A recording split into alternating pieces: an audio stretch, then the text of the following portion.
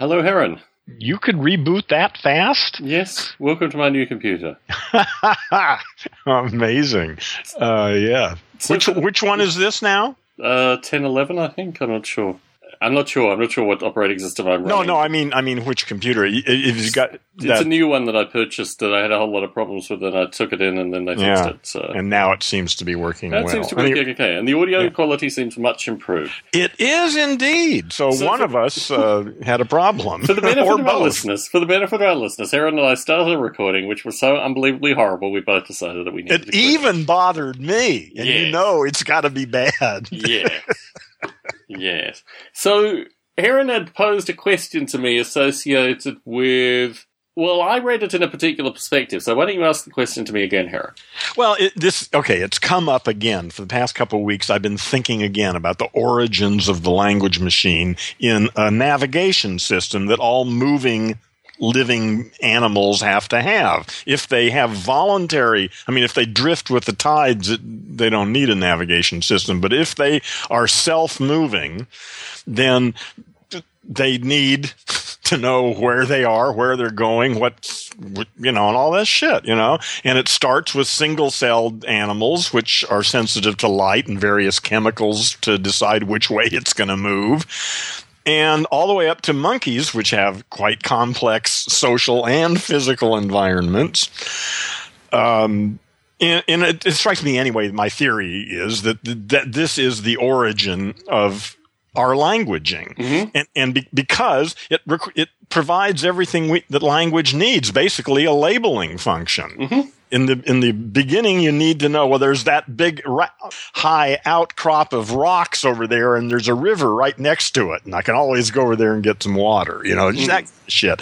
Being able to locate that stuff. But, of course, that means you have to have labels for it. Certainly. For it to be useful. Certainly. And that this is the origin, anyway, of language. So then I start thinking, how do you, in Noble Ape, deal with navigation? And to what level, how abstract does the navigation get, And, at this point, in desperation to try and improve the audio as well, also went fleeing looking for a particular book, but I realized actually that the answer was online. In fact, this is contained with every version of the Noble Ape simulation that's downloaded. It's a little thing called Noble Ape Philosophic. I think we've talked about this previously, but I'll go through it again. So, Noble Ape has an idea of an internal simulation and an external simulation. And you must tell me the difference between those two. Well, one exists in a landscape environment with actual biological simulation that, exists, and the Noble Apes wander over it, and they have various senses like vision and hearing and things like that. But they also have an internal simulation that they create, which initially was a relatively simple internal simulation, which just involved Where does that come from, though? Does that come from the external simulation, or is it independent? Well, it could be independent, but actually most of the information is fed from the external simulation. So what you need to think of is almost like a needle on a record or something like that. As the apes move around, they have various external stimuli that apply to their internal simulation. And what happens through this is that they develop their own idea of space and time through their movements, which may not necessarily map onto the real world. The thing that I wanted to get initially... You mean the external simulation? Well, the phenomena I wanted to get initially, which I've experienced myself and maybe others that have listened to this podcast might understand as well, is the idea that when you travel routes that are familiar to you, or when you travel routes frequently, the distances on these routes will appear closer together, where if you were to draw a map without any other help, you will find that the routes that you travel frequently are closer together in the map that you draw than unknown or rarely charted routes. This is quite an interesting circumstance. You're going to have to say that again because I really lost that. This is relatively abstract now because we live in a world of, Google and Apple Maps and devices that chart our territories. But imagine, for those of us, for our listeners that are under the age of about 20, this might be impossible to imagine, but consider a simpler time, where you walked routes, or even you drove routes, but you didn't have a map necessarily in front of you. You just became familiar with these routes, and through moving through these routes, they had a spatial dimensionality to them, which was associated with your familiarity. Oh, yeah. Okay, I got you. Now, That's easy to follow, yes, because I remember those times well. Yes, the distances... But I always had a map in the car, This is where it gets interesting. So, if people in a world where without Google and Apple Maps and iOS devices and Android devices and all this stuff, if they were to draw these maps, which is really a phenomenon which probably can't even be used anymore in polite society, but once they were asked to draw these maps, the distances in the maps that were familiar to them were closer together in their perception than distances that they were unfamiliar to them. That's, sort of...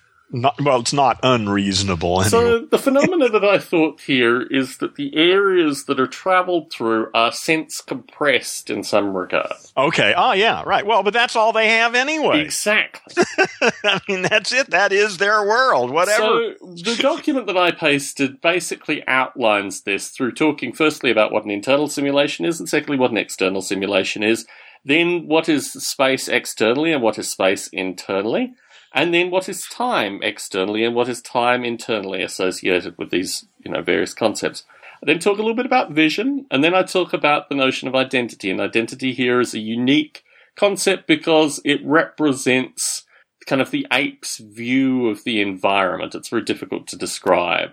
And then the notion of fear, which were the two underlying reactive things in the original cognitive simulation. A notion of fear, which represented like an emotion that of just escaping from circumstances that were unknown. Not wanting to be here now. And desire, which was a notion of the kind of familiarity, a bit like the well-travelled path, but the view that, there would be things in the future and the whole notion of kind of the construction of time, which is so very difficult to describe to people. Or time is tricky stuff, man. That's a very tricky concept when you start looking at it very carefully. So the document that I'm referring to here is at nobleape.com/man/philosophic.html, or you could just go to nobleape, nobleape.com/man and click on the Noble Ape Philosophic document. I then talk about the resolution of the identity, which is just how you actually construct this simulated identity with these elements of fear and desire. And then I start talking about your favourite topic, which is language. And I describe it as, in the simulation, this document was written in 1997, for folks listening in. Language in the simulation is defined as any means of communicating by two or more noble apes where identity information is expressed. The need not be deep or meaningful, but it allows some linking between identities, i.e., you have these individual things in the simulation that are scoping out distances and this kind of stuff, but when they get together to communicate, as you were talking about, Heron, they are communicating navigation information, which also is more than just standard, the bananas are over there or things like that. It's actually slightly more deep than that.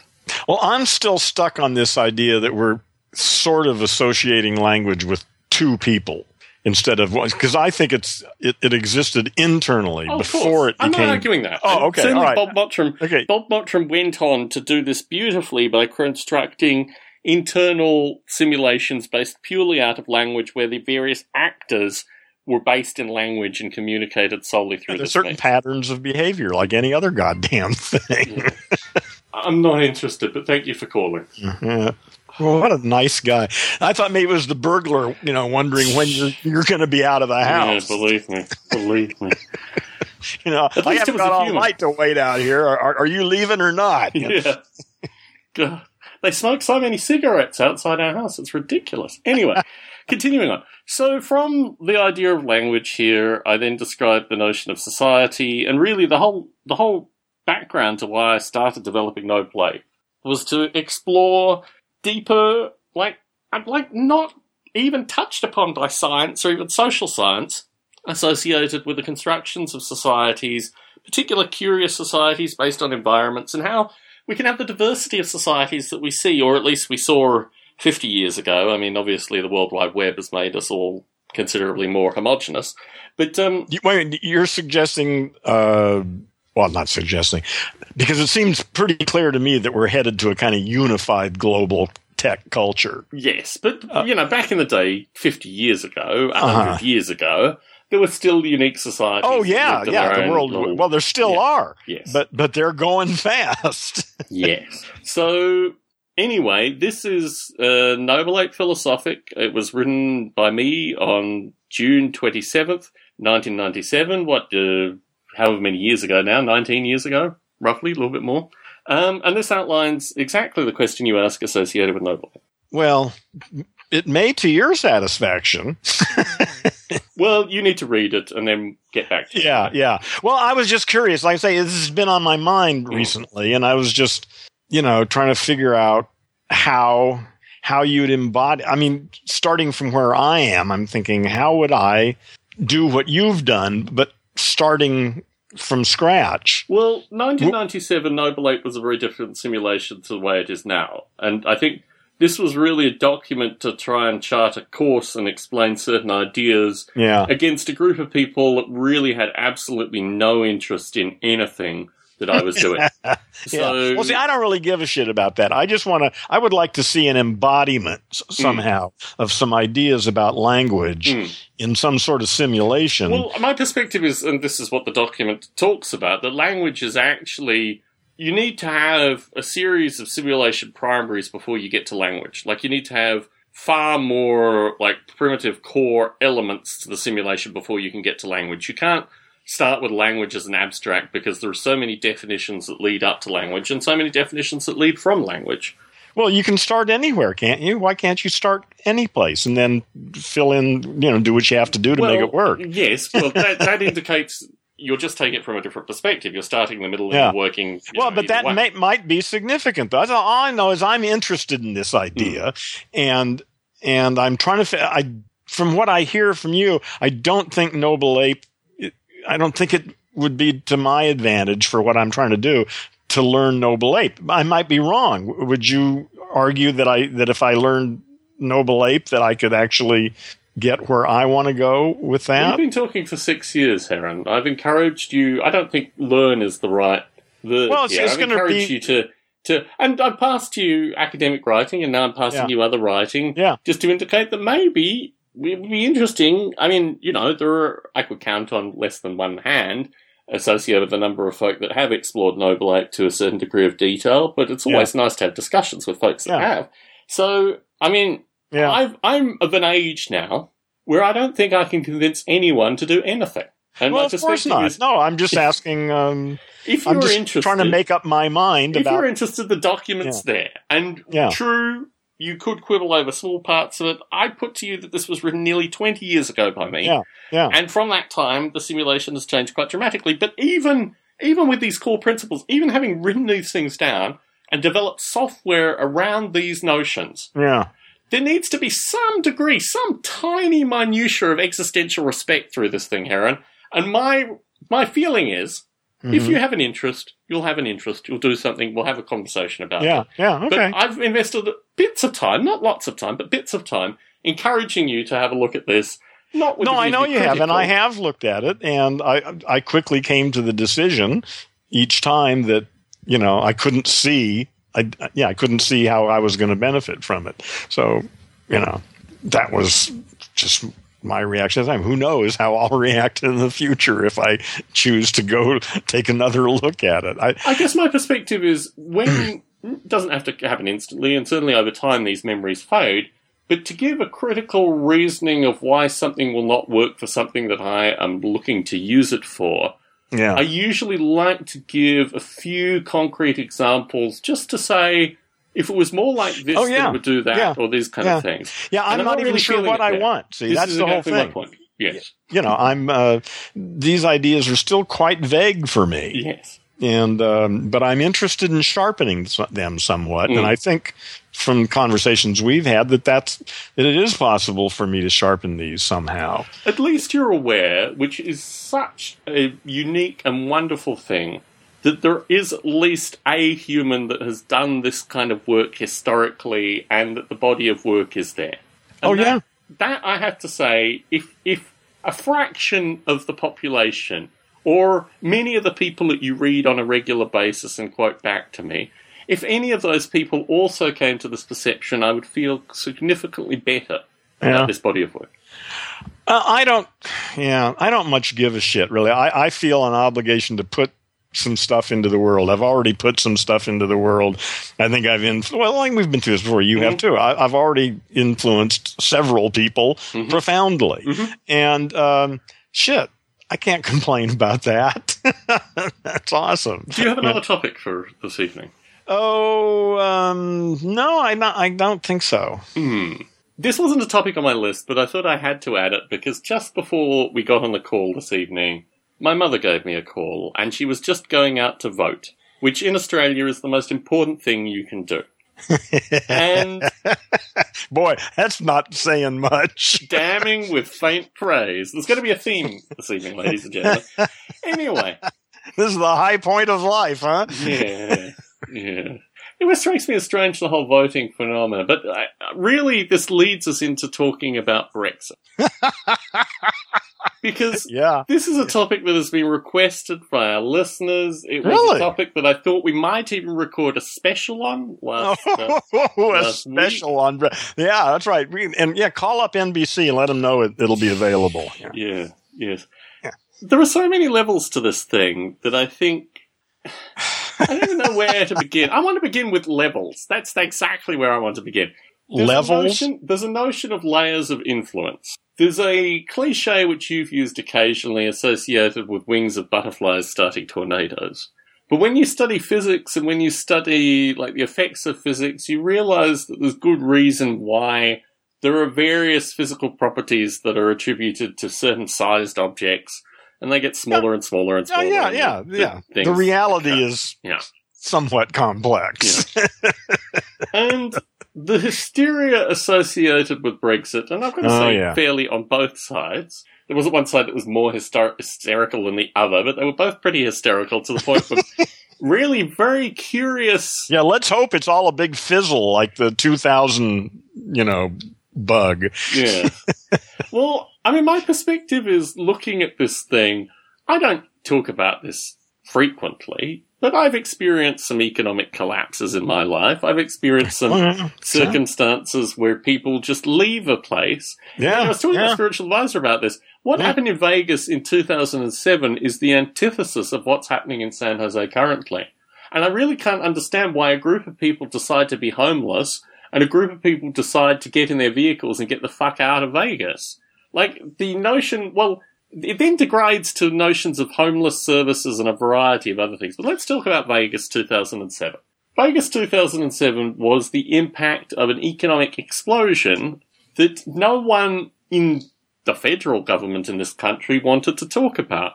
When we arrived in Vegas in 2005, I can't remember the statistics. It was somewhere between 5,000 and 10,000 people were arriving in Vegas every month. They were literally strapping to live there. They're buying houses and renting apartments or whatever. They'd strap their possessions to their cars and they'd ride into Vegas. Hoping to get a job where? In one of the casinos. I don't know, honestly, but that's what they did.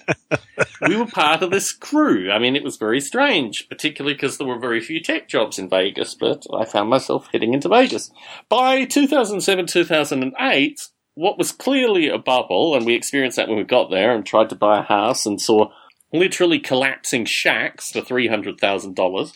Anyway, we hung on. We saw the people then who were originally arriving in droves, leaving in droves, and we lived in an apartment complex where they couldn't rent out the apartments anymore. They went into public housing, then the public housing people left, and then the SWAT team started arriving, and then the crack smokers were outside the kitchen window. You see this kind of economic collapse very rarely in your own lifetime. Yeah. But the fact that they left their pets behind indicates, I mean, even in Katrina, they didn't leave. They fought to keep their pets with them. Yeah. Here they got out. So they just got the fuck out. Exactly. Like refugees, really. Exactly. Yeah. Exactly. So having experienced that firsthand... how many refugees are there in Europe now? Jesus. 63 million last year displaced people. A majority of them are actually in the Middle East and the areas that they... No, I know. Yeah, you're right. Not just Europe. Yes. That's just getting the overflow. Yeah. But I mean, just the amount of people who have fled their home in terror is shocking. It's just fucking shocking. Yep. More than the population in the UK. Yep. It's extraordinary that, people in Washington that like paying defense companies to bomb places are actually creating humanitarian disasters. Well, actually, and the other thing, my feeling on this is that instead of leaving, it's your fucking country, fuck them. When it gets down to it, you lay your life on the line when it gets to this, instead of leaving. What, you're talking about people becoming insurgents? Well, no, I don't know what I'm saying, actually. That's kind of clear, but I'm just trying to understand. The problem, what I'm trying to say is that Europe can't solve the problem by taking in people. That's not going to solve it's going to solve those particular people's problem, but it's a systemic problem in the area that needs to be resolved with a global community's involvement. I think the area that is creating these problems is pretty small. It's kind of in Maryland. I mean, you're right. It's these not fuckers. Unimaginable. If the planet was united, we could solve this thing real fast. Yes. Well, but that ain't going to happen for a while. No, I mean, it's astonishing, the degradation. I mean, true. Syria is a kind of self-fermenting. Well, there was a time, remember, in Lebanon, was a wonderful place to go, Yes. The Paris of the... Yeah, and Sarajevo, a world-class, Clinton's, art city, Yeah. No, it's extraordinary, really, these circumstances. So, hold on. For some reason, Siri came on and started talking at me. Fuck. That's never happened before. Apparently, Sarajevo or something. Well, hey, maybe that. Maybe that was it. Hey, Sarajevo. Oh, man, it really... Okay, anyway, so that totally sidetracks me.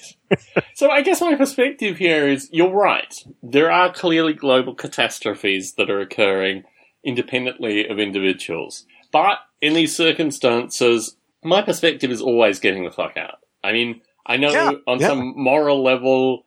some philosophical view, staying and fighting and doing all this kind of stuff. Well, it depends on where your gut values are. If you want to stay and fight, if you're not going to put up with it, that's the option. You stay and fight and give your life for it, or you get the fuck out. Really, there isn't much else you can do. Yes.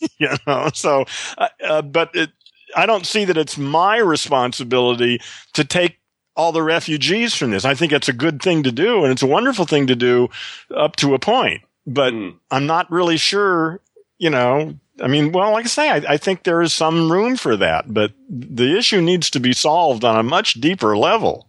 Yeah, I guess this has kind of taken the discussion associated with Brexit in quite a different direction. So, well, how much of a world do we live in? A global civilization do we live in?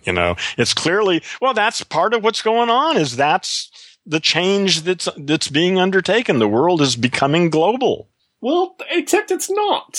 I mean, this is where it is. What do you mean? How can you say it's not? Because it's becoming global in terms of global refugee crises created by and technology and language and all sorts of things. The planet's more unified now than it's ever been. I mean, not that it's also more disunified than it's ever been. The old world is collapsing, and it's really, falling apart. Yeah. But there are other systems that are global that aren't even controversial or talked about much, like the internet, Certainly. But I guess the internet still, in terms of the way it's presented to us, exists through local carriers and these kind of things. Well, I don't know enough about that technically, but in any case, yeah. Well, where are we going with this anyway? So the first point that I was trying to make here is that a lot of the information associated with migration in the UK is completely off base. The migration has been... with respect to this Brexit thing? I mean, that was one of the arguments. That was one of the arguments. The migration has not been great in the UK, proportionally over the past 50, 60 years. I thought they had a pretty high Muslim population now, in London anyway, or in the south. I don't know. I haven't really paid much attention to it.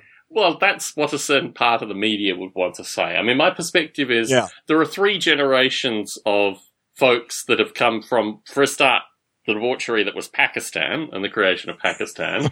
I mean, these people have been coming to the UK for the past 60 plus years, even prior to the EU.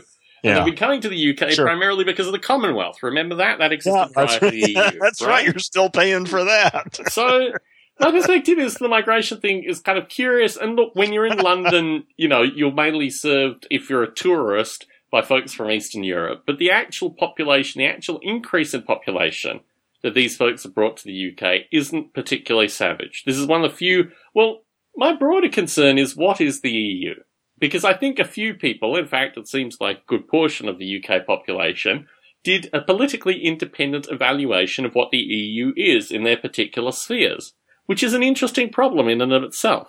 And my perspective, having lived in the UK, was that a lot of what the EU does that is positive, I just think is basically simple. The notion of passports, and how passports are supposed to interact, and if you live next to another country, another country, another country, the ability to travel between these countries, that to me doesn't seem to be like, I mean, that should be just there, right? That's not a difficult concept. That's just a basic concept of moving around. Well, that's go worldwide anyway. Fuck exactly. Europe. That's exactly my point. And if this is a benefit of the EU, this should just be like a normal way that civilized countries behave when they coexist. Yeah, you're welcome to come. Well, I mean, there are probably some cases where you change that, but, you know, generally speaking, that makes sense. And from my perspective, the more bureaucracy that is applied to me at any given time does not actually make me safer. And moreover, it seems to be a perception of corruption more than anything. And I think in the case of the EU, it has shown itself time and time again to be a distinctly corrupt entity. Yeah. And particularly also run by... Unlike other national systems. Funny enough, you know. But it seems to be just more of the same in terms of... it's just fucking, Homo sapiens politics still. Exactly. Yeah. So, I guess... But at least it's at a larger level. What the fuck does that mean? That just means... because we do need to manage our behavior on the planet. We need to start thinking about that as planetary citizens. You know? This is clumsy effort, I'm sure. Oh, I don't know that much about it. I haven't really paid any attention to it. Very good. That's why you're the ideal person. Essentially, it's a good idea, though, that essentially we need some way to get organized on a global level. But the whole purpose of starting the EU was associated with economics. It wasn't associated with environmentalism. No, I'm sure it was designed to be a large trading bloc that would have the economic power of the US. Yeah. Right? Yeah. Well, I don't know. I mean, that's the way it's behaved. Yeah. Well, I'm sure that's, that was one of the, maybe not the only thing, but certainly one of the prime reasons for its existence. Yeah. And in terms of travelling around the UK, my experience of living in the UK and also travelling around it recently is that a good portion of the UK has seen absolutely no economic advantage of the EU. And what's interesting here is that quickly after the Brexit vote, people pulled out statistics and surveys that showed that these underprivileged areas of the UK were actually getting substantial quantities of EU funds. What was even more curious, which is a very interesting mechanism, is that it was almost like the individuals living in these tired hamlets were getting handouts from the EU, where nothing could be further from the truth.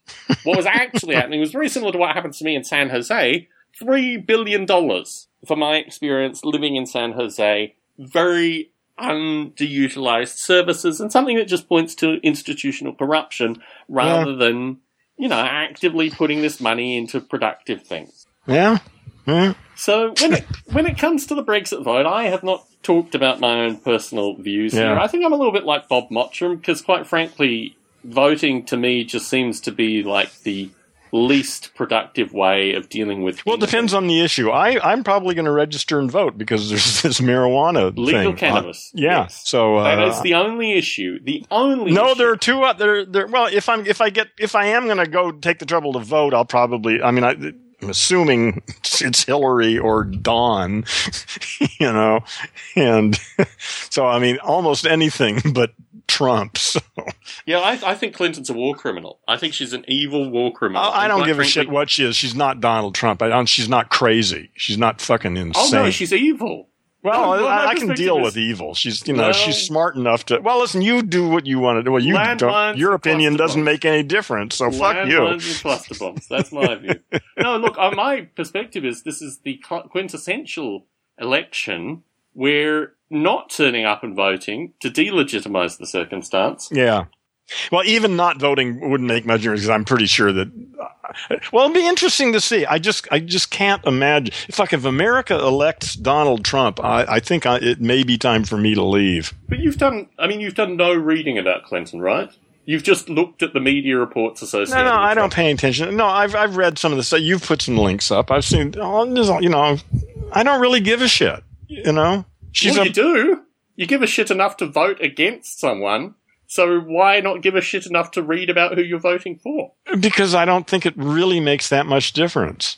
Except that in the case of Trump, I think he's more dangerous. She's within the status system as it already exists. Trump could just upset so many things that, with consequences that nobody could fucking predict.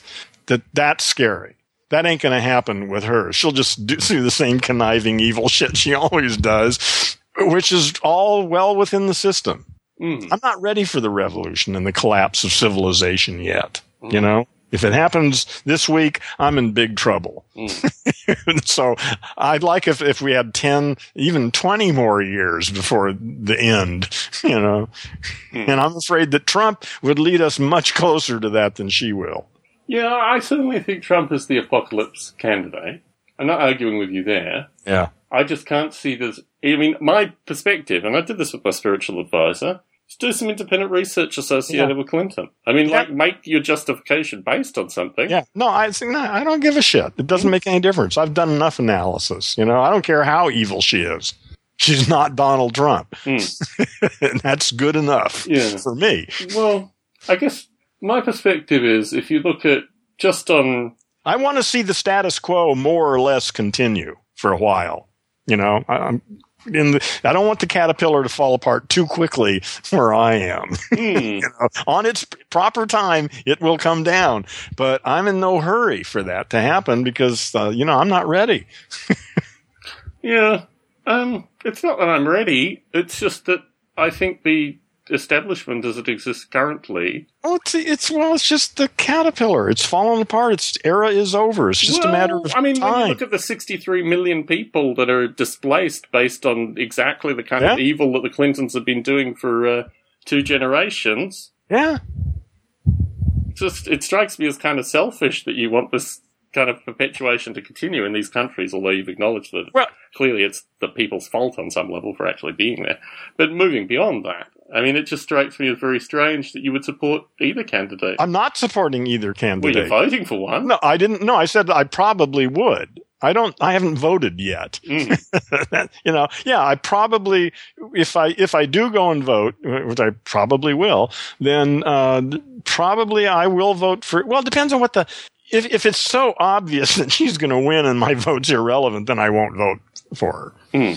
But if I have any sense that there's any possibility that Trump could become president, then I will vote for her. It's very curious because I guess I also think of the prison industrial complex, which was created by her husband and she's profited from as well. Yeah. Look, Trump's a buffoon, without question. No, he's more than the buffoon. Well, he's fucking dangerous, man. I don't think Trump's created the prison industrial complex. I don't think Trump has created circumstances. I don't even know why we're bothering talking 20,000 people die annually through the stuff that Clinton refused to sign off on because of her husband's legacy. I just can't... My view is that if you support one of these candidates, you need to have an ability to interact with people that are going to question your behavior. If you're even contemplating voting for Clinton... Okay, well, that's your story. You're welcome to that story. Don't expect everybody else to play by your story, clearly. Though. But when you're interacting with me, I'm going to give you my story. Yeah, I got it. So I guess the things that I want to conclude from Brexit for Stone 8 listeners that are interested is that, firstly, the media is fundamentally broken here. What happened early on? They love the drama of this whole thing. What happened early on here was that the media institutions, let's call them what they are in the UK, decided what direction they were going. They picked their reality, quite literally. And they presented stories. Well, they say which is going to sell. Who is their audience and what do they like? And yeah. Yeah, well, let's pick the reality. And even after the vote came in and the realities that were asserted by a certain group were seen not to be the case, which caused amazing psychological uproar in the people that had actually purchased these papers, then the media had the opportunity to say, no, wait, we were wrong. Sorry, we got this thing wrong. It was actually an accident that we kind of reported that things were going to go in a very different direction. Instead, they created even more hysteria associated with this insanity. Yes, but that's what media does. That's their job. My perspective is, this is post-Fox News. I mean, this is just plain old fucking capitalism. Well, that's all it is. Just how can you make a buck? There have been standards previously that have been well overcome. Yeah. It's doing well, isn't it? Yeah. I mean, my perspective is potentially, based on what we've seen with Brexit, we could have Trump as the next president. It's not impossible. That's why we'll see. It looks like he's just going downhill from what I've been. If you look at what happened in the UK, that's exactly what the media said in the UK associated with Brexit. They said, "Don't worry, folks. Like I say, we'll see. This we got a few months. We'll see how it goes. It's going to be fascinating. It's definitely historic, whichever way it goes. It's not impossible that Bernie might be the next president. Well, I think that ship has sailed. Well, it's a little slim, but you never can tell. Really, honestly, I've given up trying to predict the future. Things are just too fucking weird now. Yes. Who could have predicted Trump? I think it was pretty clear that he was going to do very well. Well, no, that he was even going to run. Well, here's an ego. He came out of nowhere. No, this is the media. This is bullshit. This guy had reality television shows for 9 years. He's been around, and I know, but the idea of a presidential run was not something that he'd been Where do you get that information from? Where do you get that information from, Harry? What's your source for that? My source is just the shit I read on the internet. Okay. Well, my view is that your source is wrong here. Okay. Yeah, maybe. Yeah. I don't really give a shit, actually. It doesn't make... the facts of that case are actually not even relevant. Well, actually, I don't give a shit which one of them is elected. I mean, really, if Trump gets elected, then I'll deal with that. Yes. I may have to leave the country to deal with it, but oh my God. We'll see, Yes. I don't know. Hong Kong and Singapore are possibilities, or maybe the Netherlands or someplace, who knows? Well, you'd have to leave the 100-mile radius that you've lived for your entire life, aside from a stint in Vietnam. It doesn't bother me. Let's see. I could do that easy. Let's see. I mean, yeah, that's the thing it's clear that it doesn't really make any difference where you are, because you can do whatever, at least anything I want to do. I've got enough sitting on my desktop. Although it would be nice to, no matter where you are, you can always travel. You can always go to a seminar or a conference or something somewhere. It's no big deal. But I'd like to use Brexit as an example for folks listening in. That I guess the general theme that we're having here is, irrespective of what insanity occurs, your personal survival and your personal environment is fundamentally, unfortunately, your responsibility. And within this, yes, yeah, keeping the it only makes sense to take that position, I would say. Yes. To assume it's somebody else's responsibility? Well, certainly been a lot of that kind of discussion, and this is where I think it all gets very curious. Yeah. Well, but see, that's serious malfunctioning language machine. Yeah. That kind of a position can only be arrived at because you're fucking nuts. Which tends not to be embraced by the people that are. No, they're not real happy to be told that they're crazy. Oh, well. Yeah. Well, that's part of the issue is that's why I think the real issue is children, not trying to change brain damaged language monkey adults, Well, that's on my list of topics. We'll get to that in a minute or two. The final question associated with Brexit was from listener Connor Sitesbone. Oh, I should also point out, we have a Stone Ape Twitter account. Oh, really? Specifically because Apple has designated that rather than investing internally within Apple and providing software that aggregates and provides interesting podcast links to people, similar to what YouTube has been doing for the past 10 years, the answer for Apple is that every podcast should have a Twitter account. So they can do their social networking and exchange of information through Twitter, rather than Apple owning any of the smarts to find other podcasts with people. Stone8Cast, all one word, is the Twitter handle. Folks want to tweet it, provide information, discuss potential topics. Stone8Cast. Stone8Cast. Someone to retaken Stone8 on Twitter. So Stone8Cast. And who are they? Have you seen what they have or what they're doing? They're not worth even mildly promoting. I wouldn't even advise our listeners to go and look at what's going on Stone8 by Twitter. Okay. But my view is that this is a recommendation from on high, and this is what we're going to be using going forward. Anyway, Connor Sitesbone, returning to him, asked a question associated with how... Wait, let me ask a question. I'm sorry, but about Twitter, because I've had a Twitter account since the beginning, but I've never actually used it. I think you have one tweet. Well, whatever. Yeah. Yes. Yeah. I think I said I'm tweeting something or other. But the question is, it's still like a limited, you can only do 140 characters, right? That's it? That's still the same? Okay.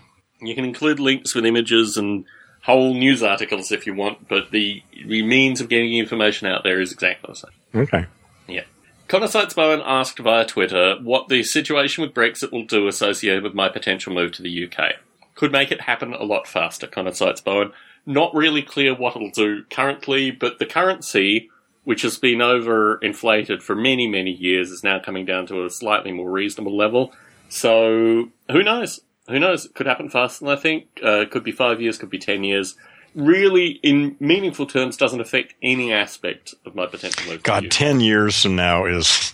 Yeah, exactly. Well, it's good to think about it. But it's also good to remember it's fantasy land. Well, I mean, it's reasonable to start planning for the future in some way. Yeah, it's good to think about it. Yeah. You know, as long as you know, it's in fantasy land.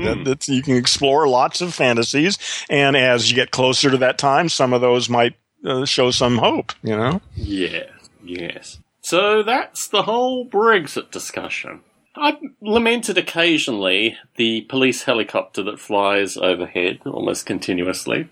For the past few weeks, it has been a daily occurrence, typically when I'm watering my garden that the police helicopter has flown overhead. And yesterday I decided to actually video it and put it up on YouTube because they fly very close to my house and it gets kind of boring. They're looking out for you, man. That apparently must be the case. So anyway, having posted this up, our listener Dave Falkenberg pointed out that there was actually a murder in my neighbourhood yesterday and the police were looking for some murderer with a gun running through the neighbourhood. To which point I made to him, what happens in other cities here is the police actually go from door to door indicating to the neighbourhood that there's a man with a gun. Yeah, no, they just fly a helicopter overhead. Yeah, but the most disturbing thing is this helicopter was so close to me I could see the people sitting in it. So there's a man with a gun sufficiently close to me that I could see the police that are watching him in bodily form, which means he's probably within 300 feet of me, 300 to 500 feet of me. Yeah. The police aren't telling me that there's a man with a gun in my vicinity. So quite frankly, I think the police are not actually doing their jobs associated with protecting. Yeah, it would be nice to let everybody know. Yeah, because stay inside, maybe. Is that my security, looking up and seeing the police flying overhead is interesting. But if they're doing it with a frequency that there are people that are going to harm me in my vicinity, not informing me of this is almost like they're assisting the people that want to harm me. Because they're certainly not helping me in this circumstance. Yeah, that's right. I feel very strongly about this. Dave Falkenberg wrote some things about how, well, they were clearly trying to capture this individual, what have you. If you inform people in a community that they are constantly having armed people running through, their behaviour is going to change dramatically. Might stir up more than they want to stir up. Well, here's where it gets interesting, right? I mean, you and I, and some potato chips, which are clearly very important in this discussion. Sorry. You and I can have this discussion because I still live. But if there are guys coming through continuously with guns that have just killed people and all this kind of shit, I'd like to have this information so I can have the option of changing my behaviours associated with, these circumstances. You must also have considered changing your location. Without question. More and more, I would assume. My perspective is that if my community actively knows that this is the case, then we can enact things, particularly on a city level, maybe even a county level, where this is actually talked about, as opposed to it just being police helicopters flying overhead continuously. But that dialogue requires information from the police, which they don't give. So we have a circumstance now where the police... They don't have a crime log that they publish? No, not anymore. Because here's where it gets interesting. The police have this ongoing They stopped publishing No, here's the thing. Interesting. Some more elderly neighbours in my community refer to it as the San Jose Excuse Department, and I'm sympathetic to that as well. Through my professional career, over more than 20 years, I have always worked in environments where we haven't had enough people. We've been understaffed. And you do too. This is your life at the newspaper. This is the new normal. This is the way things are. So when groups of people, particularly public servants, come and say, we don't have enough people, that's why we can't do our jobs, I reflect on the fact that I've never had enough people. I've been able to do my job. I've been able to do my job to a certain standard. Sure, things have been fucked up because we haven't enough people, but we certainly haven't dropped the ball in so many different ways. Yeah. And the police argument is, oh, we live in a day, our job is really dangerous. In the past 6 years, I have lost 3 colleagues dead, unnatural causes based on the circumstance associated with not having enough people. This actually has a demonstrable impact even in civil society, as well as just these militarized police things. So, I mean, my perspective is that this is a community problem that is dealt with by everyone that enters into some aspect of this world. And rather than just say, oh, we don't have enough people, we can't do our job, so we're going to have to fly helicopters overhead and, all this kind of nonsense. I mean, rather than this excuse culture, we need to change our dialogue with the police, which is what I'm going to put forward. We need to change our dialogue. Our community, as a community here. Is there a community there? Well, this is where it gets interesting. This is the whole discussion associated. My sense is what there is probably is a bunch of fucking language monkeys. Well, that's always very good. Let's just say there are a group of people here, of which I am an instigator, troublemaker, perhaps a lone troublemaker. Yeah, you might, but that's a heavy burden. If you want to take that responsibility, you can probably build something out of that. Yeah. But good luck with that. Yeah, the better option is just getting the fuck out. Yeah. They're both valid choices. That's the thing is whether or not, but to do that, like I say, that's not an unworthy challenge, really. But true, that's something you need to devote yourself to. It would seem to me, if you're actually. My perspective is, it's interesting when you talk about is this a community and can you use the word we and all this kind of thing, because my great frustration is it's not really any of these things. There are a group of people that are even worse than language monkeys. Yeah, I agree. To be a language monkey, they're all language monkeys. It's just what kind of language monkey are some they? Are more pathological. Some of them are more, really, yes, much more. Actually, a lot of them aren't all that bad. Some of them are kind of cute and even friendly, I guess the mentality of living in a poor community, thus putting up with all this bullshit because that's just the way things have to be, unfortunately, is far too much the philosophy of this particular area. Well, but that's a whole generation of American citizens, especially the black community, is so fucked up with so much just bullshit, that they have to deal with growing up as kids. That in order to survive, this fucking country is in serious shape, man. Yes. Yes. Anyway. Scary stuff. So that's the police helicopter. If I remain alive through the next few months, it will be a very interesting time. That's right. Well, maybe, if you're lucky, maybe someone will break into your house on a Friday night when we're doing the podcast, and we can interview them. Exactly. Yeah. Well, interview them while I steal the computer. Well, they can deal with that afterwards, Yeah. We'll give you this computer if you allow us to interview. Yeah. Well, whatever. You'll have to negotiate that. I guess the general problem is that they all tend to be armed, and that just seems to be like the defining factor. So negotiating. Yeah, but they don't get a chance to be live on the air, at least you can tell them that. Until the TV cameras turn up. Yeah. Yes, this is a forum that will take roughly 2 days to edit and produce, but if you're willing to sit around through podcast editing, it's going to be out for everyone. Yes, I like that idea, Heron. I think it's well thought out. Well, there may be other possibilities. The last recording, maybe the recording before, I made reference to children of men. Yeah. And in particular, the notion that people in my immediate circumstances, including really my own experience, have had real difficulty with regards to having children. And it's become a kind of phenomena which almost seems like a curse in my own personal life. Like people I know very closely are either, losing children or just not having children or a variety of difficulties, which I think is increasingly not necessarily having an emotional impact on me, but it's just draining. And it just makes me think that something is really like a mess, like something has just really gone fundamentally wrong with the culture and the society. Because people are not having kids? Yes, basically. That means something is wrong. I'm thinking, geez, people are wising up. Well, what I'm saying here specifically is when people are trying to have kids, they're either losing kids through the process or just things are going wrong. Yeah. And I came to... This has just been kind of an ongoing thread in my life. There have been a few things that have come up recently that have just really, irritated me. But coming to this recently has been associated with the cat trap phenomena. I'll explain a little more. I bought the better cat trap under our listeners' advice. I put the cat trap out and I caught a kitten. The kitten's name, we named it Sunny. I brought it inside. It didn't want to have anything to do with me. We had it for about a week, and I tried to civilize it through this period of time. I tried to feed it. I got it cat toys. Did a variety of things and just thought, this cat, for whatever reason, just doesn't want to interact. No, that's... Yeah. Possibility. You offered a situation that could step into if it wanted to. Certainly. And what's interesting here is that the first cat that we owned, a cat called Luna, I was able to raise her from a feral kitten of about 4 weeks. But it was a full-time job. It was a period of time where I wasn't working.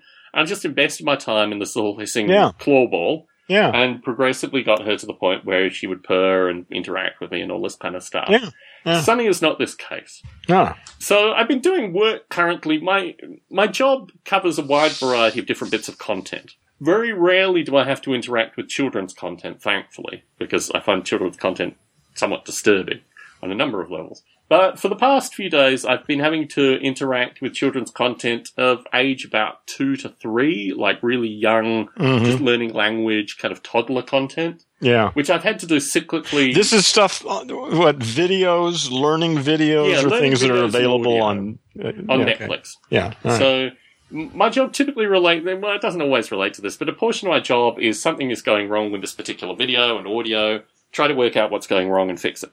Oh, okay. Because we change our formats. We do a bunch of things which basically make this more prevalent. Yeah, okay. So there's a problem with the video, you get to fix it. Yeah.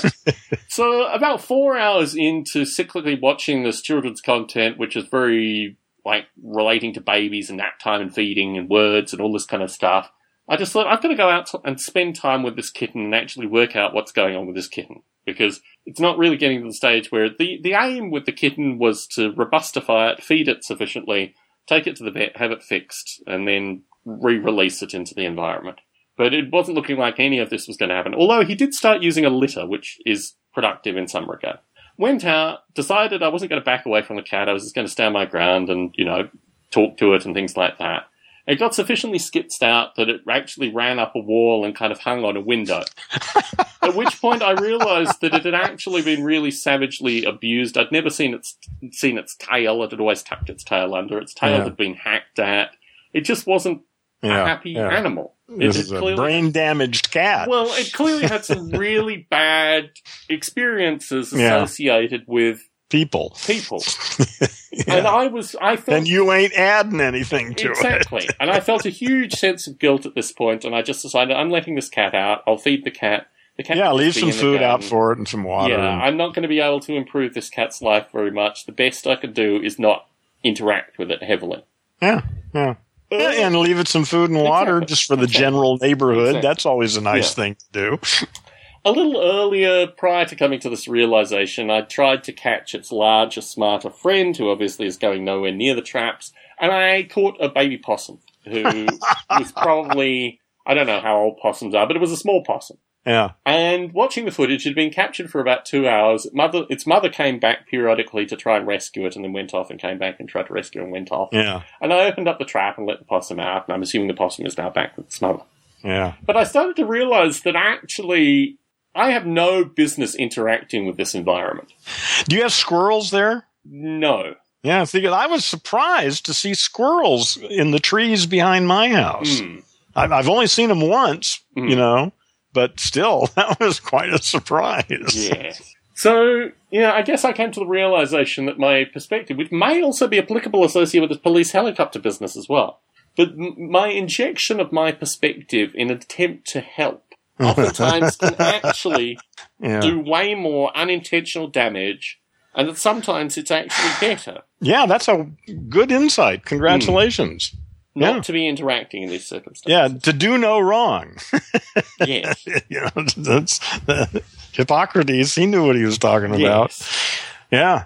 Do no harm, actually. Yes. Yeah. Well, anyway, within these environments, I just realized that I need to take a step back. And you have to look at, how. You have to take every case. Sometimes it is appropriate to interfere or to get involved, but you have to watch. I think the whole thing is about paying attention to what's actually going on. Yeah. Before you get involved. Yeah. Well, I mean, certainly, it's interesting, actually, because over the past few weeks, I've changed various medications. And the migraines haven't departed. In fact, in some cases, they've gotten worse, but the medications have changed sufficiently where this hasn't really been an issue. What's particularly curious is the medical concerns that, my current practitioner gives to me are in no way being alleviated by the medication. And I'm starting to wonder really whether this is just like not only the new normal, but the deteriorating normal that I'm just going to have to get used to. The opiates work really well. They don't work really well, but they at least stop the pain and they stop the focus. How long has this been going on? 6 months. And the deterioration. And this is out of nowhere. This has been pretty rapid. So I'm meeting with a neurologist. I'm meeting with various specialists to try and come to this. I have a friend who, after 9 years of deteriorating migraines, was recently diagnosed with something that could actually be treated properly.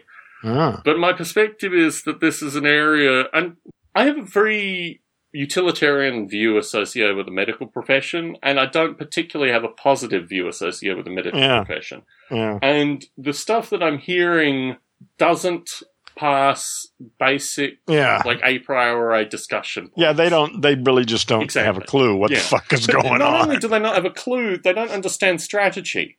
Yeah. Like the whole way that medicine is taught seems to avoid any notion of strategy, where I'm having to provide the strategic elements to this. You may have to do it all yourself. It seems to be the case. Yeah. But through all of this, the constants in this equation that I'm trying to change over time are, maintaining as constants. Yeah, and how often are you having these things? It's a daily thing.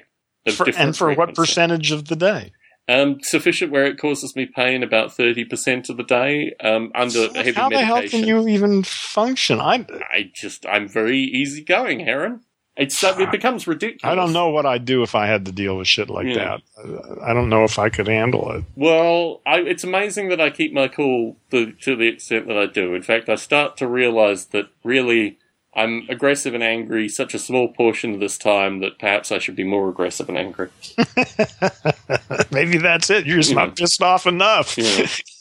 But my real concern is actually... So in the past week, I've taken opiates 3 times, which from my perspective is too many. And I really want to remove myself from opiate medications. Yeah, what are you taking specifically? I mentioned it to a physician that listens to my podcast previously. I don't have it in front of me. Oh, well, whatever. Anyway, it's not Oxycontin, but it's like Oxycontin. I don't have pain very often, and we've talked about it before. I have really high tolerance for pain.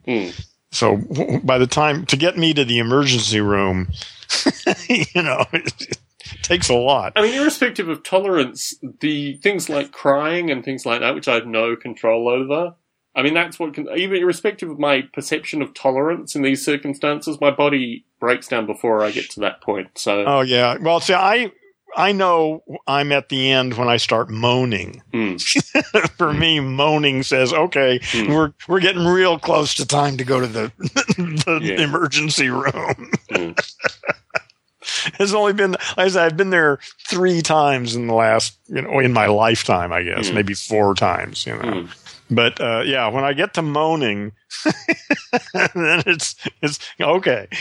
Actually, now I'm trying to get there before that because I'm trying to see whether or not I can predict whether it's going to get to because by the time it gets to moaning, I really can't drive at that point. Yes. But if I go before it gets to moaning, then I can sort of sit it out in the parking lot at the emergency room to see if I need to go in. I did that once, and I did have to go in. Yeah, if you're at the parking lot contemplating, my perspective is you probably should go in. Well, the thing is with what I've got is when it passes, it passes. And it's over.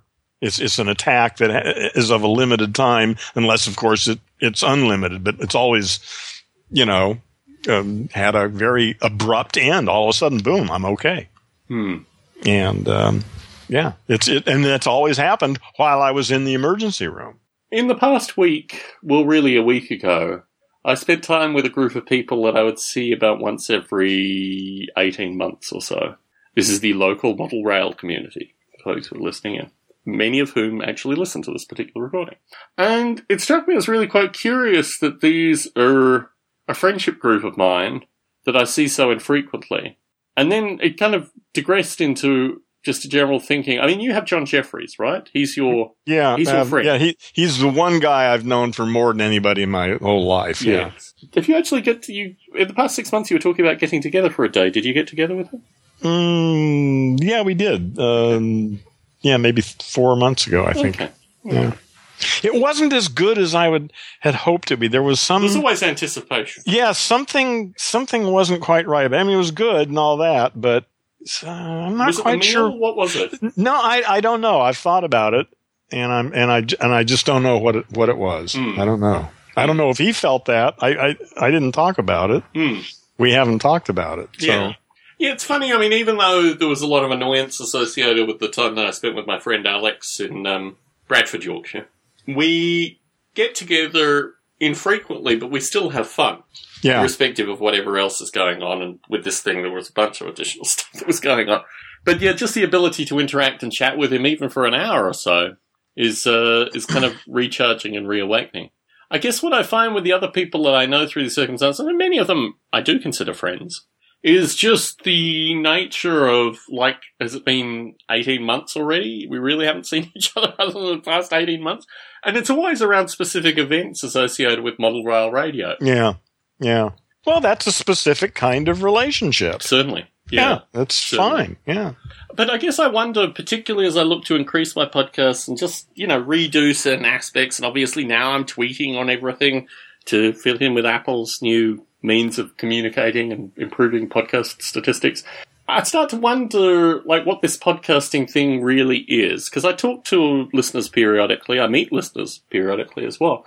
And I don't really get a sense that it's not a direction necessarily, but it's just a group of like-minded folk. I'll talk a little bit about Joe the Drummer here, because he was a particularly interesting example of a listener, where I realized that by creating this forum, we're in fact providing content for people who have a unique perspective on the world, which when they're actually presented in front of you, it's not that it's particularly surreal, but you just think, Jesus, this is our listener, Yeah. These are the ideas that we're putting out. These are the ideas that are resonating with these individuals, and these are the people that are coming out of the woodwork to introduce themselves. Yeah. You do less of this than I do. I don't have much contact. I intend to change that over the next year or so. But I really miss that. That I was happiest back when Skypecast was there. But you didn't meet those people physically, did you? But I met them. Yeah, well, I guess in audio, yeah. Yeah, I mean, I met new people every day. People who were just people who thought it was an interesting idea and wanted to talk about it, from complete idiots to absolute fucking geniuses, Yes. And new people every day. It was just astonishing. I guess as this thing digresses and Skype eventually falls off and we have to find new technology, I'm finding this with microphones currently, that it's really difficult to find entry-level or even, $200 expensive microphones that actually do their job. Facebook could really just step right in here and solve this whole thing. If they were interested in solving I don't know why they're not. They could charge for it. Oh, God, I don't understand it. I mean, now that they're allowing people to do live video, so... but I don't think you can. It's not interactive. Yeah, it's not really community discussion. Yeah, no, it's just broadcasting of video. But you still have text input. Yeah, I feel a bit the same way about this podcasting problem. I mean, sure, I might chastise Apple that they haven't yet developed the software, but this is really software that I myself could develop too, associated with just collating. It will happen at some.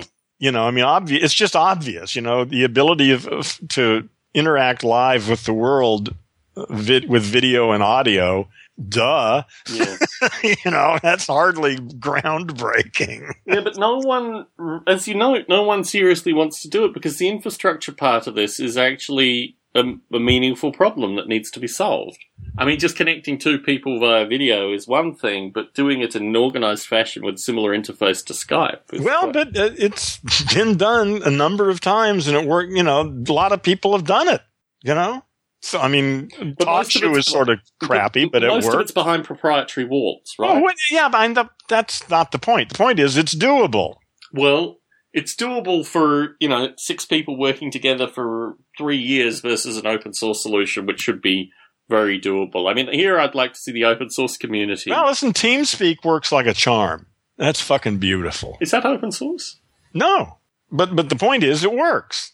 How much do you pay for TeamSpeak? Nothing. It's free if you're not, if you're not, in certain categories. Okay. If you want, up to like 32 users is free, I think. After that, you got to start paying. But it's relatively cheap. But it's a beautiful, simple little system. It just works wonderfully. And your TeamSpeak recorder, what software do you have connecting to TeamSpeak? Well, no, it's got it built into it. Oh, it's got a recorder built into it? Yeah. You don't need to do anything. It just saves AIFF files. Jesus. Why haven't we been using TeamSpeak up until now? Well, we should be. We could. Maybe it's easy to use. It works great. Yeah. I've actually listened to TeamSpeak casts previously. I mean, they do have that kind of computer game, but that's to do with the participants. That's not actually to do with the underlying that's technology. What they make that's where they make most of their money. Yeah. It's the gamers for teams on in-game communication are talking to each other while they're in their game. And that's what most of the stuff on TeamSpeak is. But the software is great, and you can use it for anything. Maybe I should invest some time in TeamSpeak, Aaron. Well, take a look at it. It's great software. First time I ran into it was, I think, with the Zeitgeist. Yep, they picked it. Before that, there was something else, Ventrilo or something like, and that worked fine too. Are the Zeitgeist people still out there? Are they still doing stuff? I guess so. Yeah, I still get emails every once in a while. I'm not quite sure what's, I haven't paid any attention to it for ages, but I think it's got to dry up at some point. Yeah, I had an interesting experience a couple of weeks ago, which is actually probably going to turn into a recording in Lorenzo Haggerty's Psychedelic Salon. But I was at one of my wife's quilting functions. It was a 60th birthday party of one of the quilters. And the quilter's daughter was there, and my wife struck up a conversation with the quilter's daughter. It turns out she is a medicine woman in a Native American church in Berkeley. Ooh, and interesting. They take a variety of different kinds of cactuses, and her specialty is like various like herbs and special kinds of tobaccos and things like that. It's a fascinating conversation, I think, to put this out in the Psychedelic Salon because, Yeah, that'd be interesting. I'd like to talk to her. Yeah, we were supposed to record yesterday, but unfortunately work got in the way. So we'll be recording next week sometime. But it did strike me in these kind of social circumstances that you do occasionally meet really very interesting people. Yeah. Well, that's why I still go to these meetup things. Every once in a while, you never know what you're going to run into, Yeah, I'm thinking I'm going to have to change my name on Meetup. I rejoined Meetup briefly, and they immediately said, why don't you pay us $35 now? And just to join? Because I've run successful meetups previously, and they wanted $350, every other month from me through that process. So I've been tagged in Meetup, which means every time I sign up to Meetup, I get this bullshit, now it's time to pay your dues. And you can't proceed until you give them some money? Fuckers. Them. Yeah. No, I'm serious. I mean, it's an amazing opportunity to gather people together, but I'm going to have to create a pseudonym or something for Meetup. Yeah, that's unfortunate. Yeah, Meetup. Well, it was a great idea. I think. Well, again, this is all new. It works perfectly. I mean, if you don't host a meetup that gets successful relatively quickly, if you're just attending meetups, then it's fine. Yeah. That's all I have used it for so far. Although like I say, my sense is to create a meetup, but I'm not quite sure yet just how to market that. It's funny, actually. I don't think Meetup is one of the few tech companies that has never contacted me about me working for them. One of the interesting companies that did contact me was a company called DoorDash that delivers food. I had a really bad experience with DoorDash. I used them once, it was okay. I used them second time, it was absolutely horrible. And DoorDash employees started prank calling me from this experience. That's how bad it was. So when the CTO of DoorDash contacted me, I said, I would not work for your fucking company ever. Here's the correspondence indicating your employees prank calling me. You need to get your company in order. You know what he did? 2 weeks after communicating with me, he refunded the entire order that caused this problem. 6 months after the fact, he sent back the $65 or whatever, which was the DoorDash charge for this thing. Well, good for him. Good for me. Yeah. Good for me. Well, good for him. He did it. Well, yes, but I so rarely get these kind of benefits from being the iOS guy. We want you to work for our amazing startup. It's one of the few examples of when being contacted by these annoying fuckers actually gets me a little something back. I'm looking forward to when Meetup contacts me. It was certainly fun when LinkedIn contacted me. But when Meetup contacts me, I will let them have it that their system is so broken. Meetup? Yes. Yeah, well, I've never started a Meetup, so I haven't run into that. I'm aware of the fact that, that they want money. Yep. Well, I guess the first Meetup is on them, but then, well, I don't know. I haven't really looked at it yet. Well, heaven forbid you have a successful Meetup, and then you're basically, beholden to paying them good chunks of money on a regular basis. What does successful mean? 90 people, 60 people. Oh, yeah, that would be huge. Yeah. Yep. No, I expect between 5 and 10. Well, who knows? They might hit you up for $10 every other week. But we'll see. Yeah. From my perspective, Meetup lost me immediately. And the cute thing was, and I did pay. I mean, this is probably part of the problem. I paid initially. I should never have paid them the money. Yeah. While I was doing Conscious in the Cloud, I paid them, I think, up to $350 every 2 months, which I should never have done because now they know me to be stupid. Yeah. To pay them. They got your number now. Damn Skippy. They got my email address. Yeah. No. Well, it would be an extraordinarily powerful piece of technology if they weren't trying to get money out of people and then force people to pay. Well, yeah, again, see, this is just all part of capitalism. This is the way the planet works right now. Everything's got to make money. Yeah. That's the only reason it has any value at all. Clearly. But again, not everybody buys that. There are people who think some things are worth doing just because they need to be done. I must confess, Heron, I'm going to say this out loud. Our listeners may chastise me for this. Uh-oh. I don't know, I guess you've always had these general narratives associated, and you've done it here associated with the Muslim people and various other things. But I just can't see you as a Clinton voter. Well, I'm not. It's just, see me as an anti-Trump voter. But there are so many other folk that you could vote for rather than... Well, yeah, but that would be... The main thing is to make sure that Trump isn't elected. Yeah, I could vote for someone, other... This is the Australian paradox, where basically, if you listed the policies that you hated so much about Trump... You would probably find that Clinton has a majority of them. Yeah, that may very well be true. I'm just going on, what information I've got, which is limited. And I haven't put that much time into trying to figure it out, And if it's real clear that she's going to win or someone else, or that at least he's not going to win, then I probably won't vote for her. Yeah, because I'm not voting for her, I'm voting against him. Yeah. I mean, really, there may be some good people. I mean, I'm sure there are some people who aren't just completely self-serving, lying, evil assholes in government. But I would assume that accounts for at least 50% of them. It's just that they're not in a position to do it as well as she is.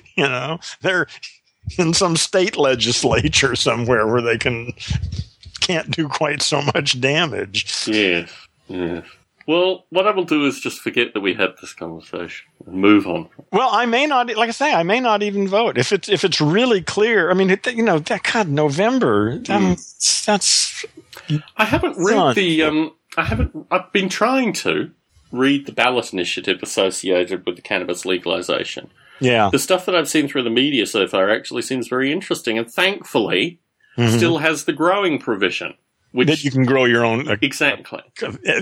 8 square feet or something of... 6 plants. Yes. 6 plants? Oh, okay, yeah. Oh, you did read it. Well, no, I read that in the media. I haven't actually read the legislation. But I don't really care what it is, I mean, the details of it, those can always be altered later, but making it legal and available, I think, is important under almost any circumstances. And then we can change the rest of the details later if we need to. Yes. Well, it'd be interesting to see. Everyone was saying it was going to pass last time, and it didn't. Yes, those black Catholics, damn them. And everyone's saying now, I mean, I haven't read that much, but there have been some commentaries on it that it looks like it's headed for passing. But I think now there have been actual other states that have shown it's not complete lawlessness and children pulling down lampposts and setting cars on fire. Those kind of, and actually getting really strong beneficial indicators associated with, taxes. Yeah, revenues. Yeah.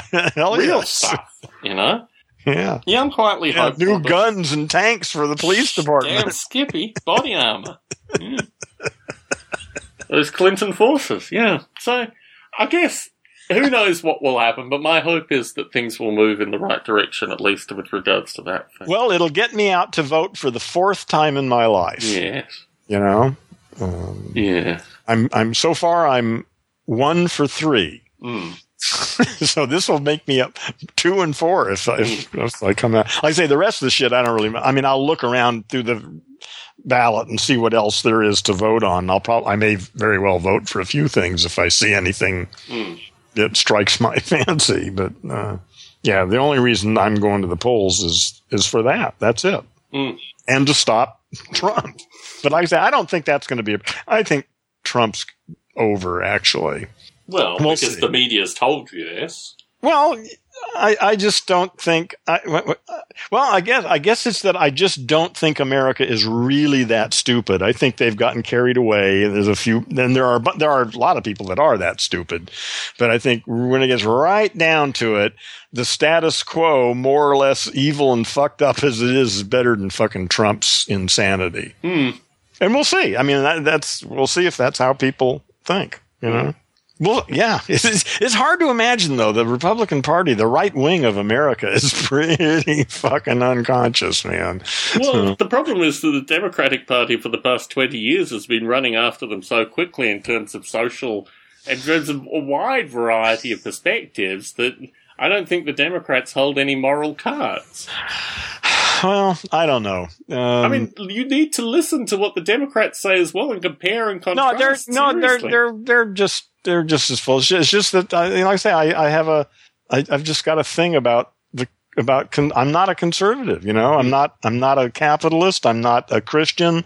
I'm not any of those things. I'm against all of those things, actually. And that's pretty much Republican Party. You need to spend quality time with Democrats. You'd find them exactly. No, I do. I'm sure that they are, that they're not that different, My perspective as an outsider, and I tell this to people who ask me, is the Republicans say something and believe in it. The Democrats say something and do something completely different. I mean, that's, to me, the distinction. I don't Republicans see that at all. I mean, that's a very clever thing to say, Tom, and I'm sure you can find cases where that's true. I find hard to find Democrats that actively stand up for the social ideals they talk about. Obama is a classic example of this, but there are tens of thousands of Democrats that are basically voting the Republican line time after time after time. The party there's no moral authority with Democrats. They're just a group of schmucks that like to convince a small portion of the population that they have a moral authority. And at the end of the day, we're still bombing Syria. We're still under a Democratic president. We're passing health care that was originally created by John McCain in the 1980s. Couldn't get the movement under the Republicans, but when the Democrats in power, let's just raise this John McCain legislation again. It's so paper thin. I mean, my perspective is the political compass, perfectly neutral. So blah, blah, blah. So what are you going to do about that? I mean, so yes, I'm not going to quarrel with any of that analysis. So what is our stance? What do we do? What our stance is that we do what we're doing currently. We talk to another generation. We talk to a group of people and we say, rather than remaining silent and just voting for Hillary Clinton, let's actively have a discussion. Let's have a popular discussion. Let's even create a podcast. Why even make it about Clinton? It's not about Clinton. It's about the fucking system. Well, some of us are choosing to say in this... She's just one example. Let's move on from this, Heron. I'm not voting for her. So who are you going to vote for? Let's have a discussion. Vote the system... The systemic problem is the system. Yeah, right. Okay. So you need to have a discussion where the majority that are not actively participating, or at least more than the current folk that are participating, where we have a discussion associated with why do we continue time and time again to reinvest in the broken system? Yeah. Yeah. And let's get a discussion that permeates not just in podcast form, but permeates through into traditional media even, scary as well. That's got to come eventually, but that's not going to happen for a while. Clearly, if we're still voting for Clinton, it's not going to happen, but let's try to move beyond that. Well, but you have to look next 2 decades or so. I think it can happen in 6 to 8 years if we work this thing through. I think you may be right, but my sense is I'm looking at 10 to 20 years. What it takes is a group of people to say enough. Let's not just parrot some story. Not just a group of people. We need a critical mass of people to see through it. You start by bringing people together, allowing them to communicate, and then moving on from there. Yeah. And that's what's happening now. Well, they're starting. Fledged. Yeah, it's now. This is early in the game. Like I say, that's exactly what's happening. Yeah. That's what the internet has facilitated. Now, if we can figure out a way to use it intelligently, we can fan those flames. Podcast coming shortly, ladies and gentlemen. So, Heron, I'm in a hot podcasting room, which I did intentionally. I ran the air conditioner for an hour and a half prior to starting the recording, but the sun is still coming through and still heating this thing up. Do you have a topic or a passing thought that you want to pass on to the community? No, I think I'm done. Very good, Heron. Enjoy that fresh wine. I shall. Good night. Talk to you soon. Take care.